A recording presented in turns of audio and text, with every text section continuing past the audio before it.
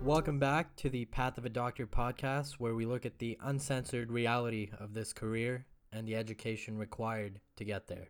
So if you guys ever sat there studying probably something like embryology, something that painful, and you're just trying to get through it, you're Ankiing your way through it, or however you like to study, and it just doesn't process, because let's be honest, embryology is brutal. And you just can't seem to hit that elusive space bar. So you decide to take a break, and like we all do, you pull out your phone and you go on Instagram and Snapchat or whatever floats your boat, and all you see is happiness, life, like it was meant to be lived. You see one of your childhood friends got married, somebody bought their first house, they had their first kid, they bought a new car, they went traveling because they have something called money and they can do that. They work their 40-hour weeks, and then they enjoy their weekends with their family and friends, and sure enough, sometimes they post that on Instagram and you get to see it. And then what results is this pit of despair in your stomach. You're just filled with jealousy and regret and just all the things embryology does to you. You see this stuff over and over again, and it starts to feel like you're really wasting your time, and maybe you went down the wrong path and you could just be enjoying life right now instead of sitting here and just doing endless flashcards of information that a lot of which you really don't care about and is truly irrelevant. And then you put your phone away and use your last ounces of willpower to just get through your remaining flashcards for embryology, and then the cycle repeats itself, whether it's on a daily basis or every week or what have you. And on a serious note, this feeling of regret and feeling like the grass is greener on the other side and maybe your life could be so much better right now, this is called the fear of missing out. I wanted to talk about this because this fear of missing out and feelings of regret, this is very prevalent in medical students. Everybody that I've talked to, everyone that I'm friends with, we all feel this kind of way. And you'd be surprised when you look at most people on social media that happen to be in medical school or are doctors. Just like everybody else, they only share the positives of their life. That's what social media is, right? It's a highlight reel. And doctors and medical students, they're no different. They share their highlight reel. Very rarely do you see anybody on social media sharing these kind of negative feelings or things that they might be going through that aren't so positive and don't make their life look so rosy. And yet, if you go in the trenches and you talk to medical students and current doctors and residents, almost everybody has these feelings of, what if I went down a different career path? What if I just did the traditional thing, went to college, got my 9 to 5? Like, would it be better? Who's to say, right? And I don't have an answer for would it be better or not. I guess nobody has that answer, but I just wanted to shine light on the fact that this happens to everybody. So if you feel like you're the only one or that you're giving up or you're weak for feeling this way, that's not the case at all. You're a person and you have friends outside of med school and family that by nature are living very different lives than you are.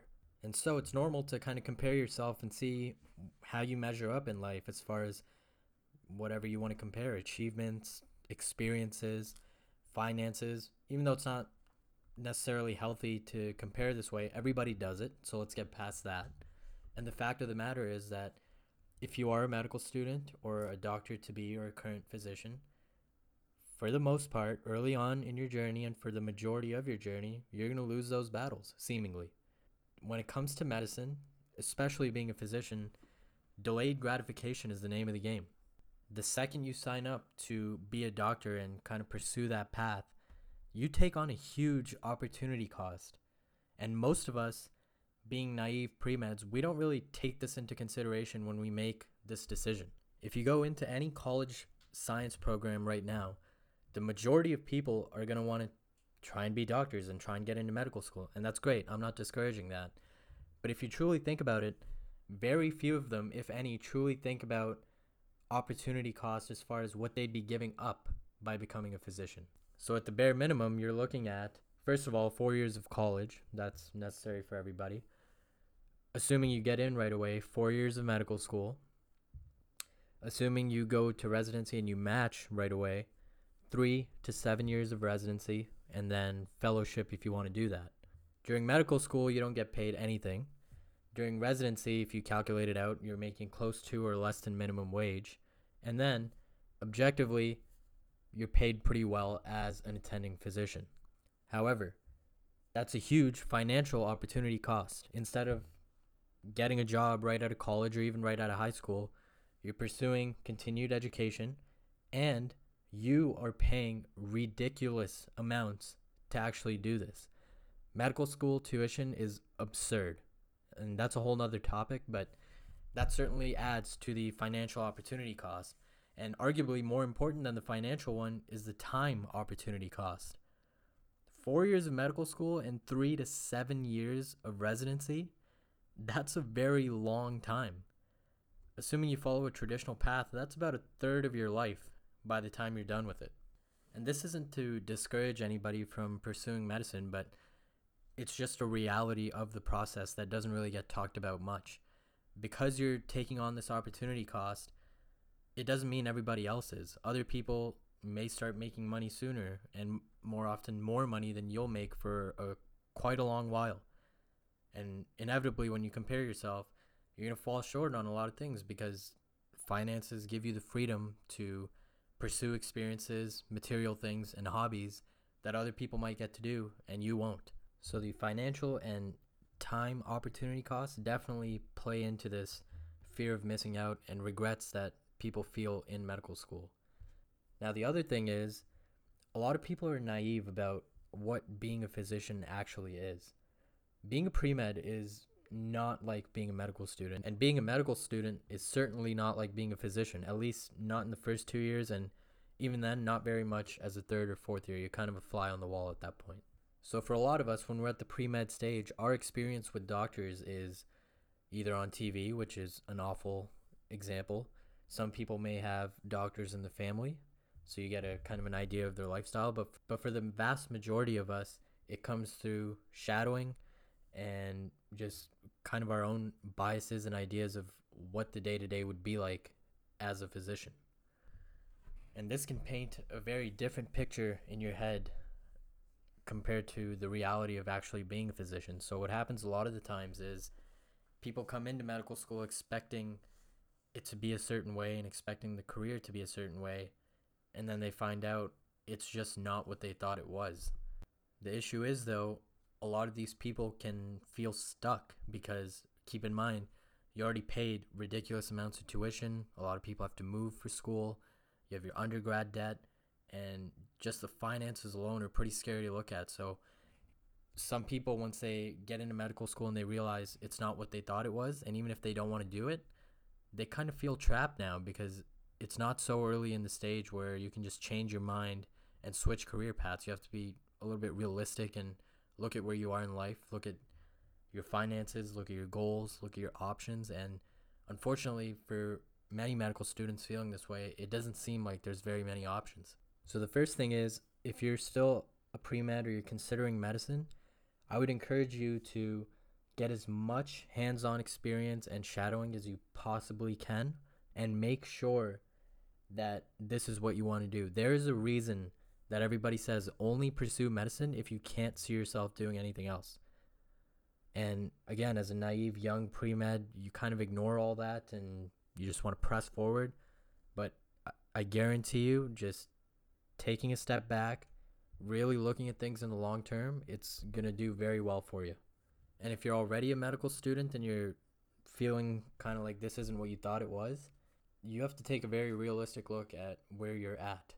Yes, you're in a lot of debt, and that sucks, but you have to keep in mind, this is the next 40 years of your life. So there's another opportunity cost situation for you. If you hate it so much that you just can't see yourself doing it and it's awful, then you have to seriously consider your options and talk to some faculty or programs at your school and see what your options are.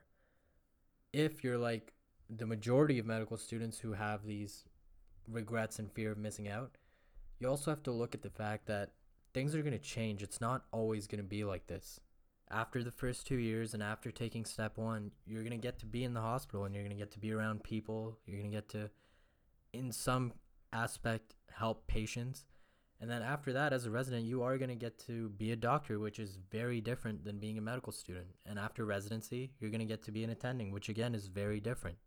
So try and see if you can gain experience by shadowing those above you and see if it looks like it's going to get any better for you, because it's not always just going to be memorizing a bunch of garbage embryology and irrelevant things.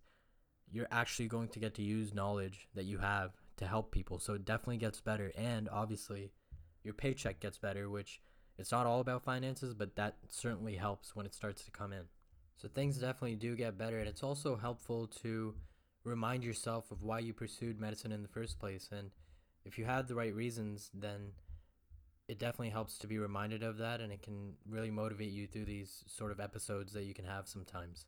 And you also have to keep in mind that feelings like this have been around in medicine for a very long time. The only thing is, with our generation, we have social media, and that just magnifies everything at a ridiculous scale.